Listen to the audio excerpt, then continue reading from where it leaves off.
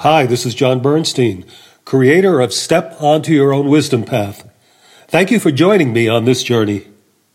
In case you're wondering what kind of a path the wisdom path is, I discovered that it is a path of divine guidance.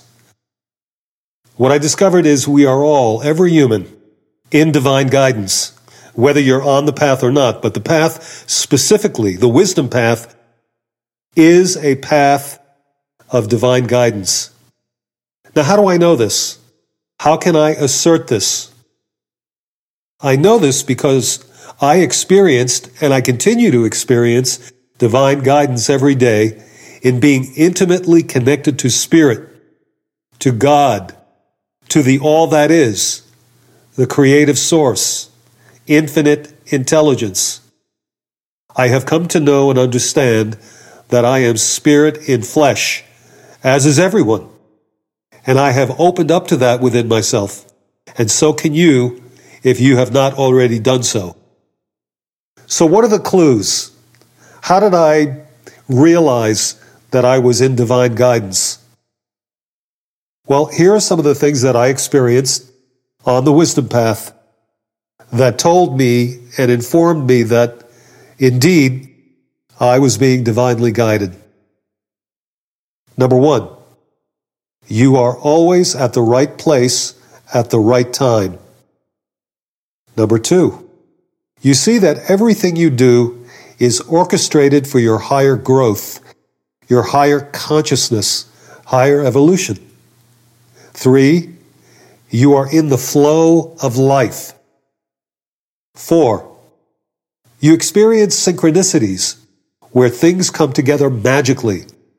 They are like miraculous coincidences. 5, you have allowed yourself to let the universe talk to you and you to it, in the sense that you see that everything is alive and has specific meaning when you need it to.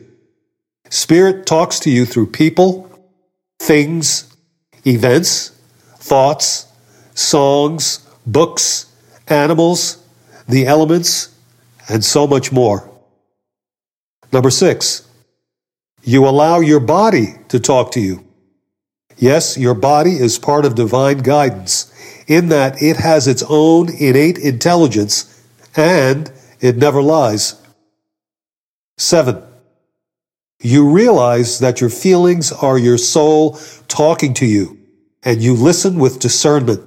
That is, you can tell the difference between your soul talking or your ego talking. There's much more to being in divine guidance, and the above are what I have experienced as the most basic signs. This is an important place to come to, and is something you realize you become conscious of through your own volition. It is up to you to let yourself be divinely guided.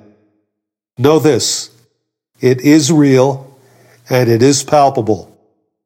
Not being connected to this, to divine guidance, does not mean it doesn't exist.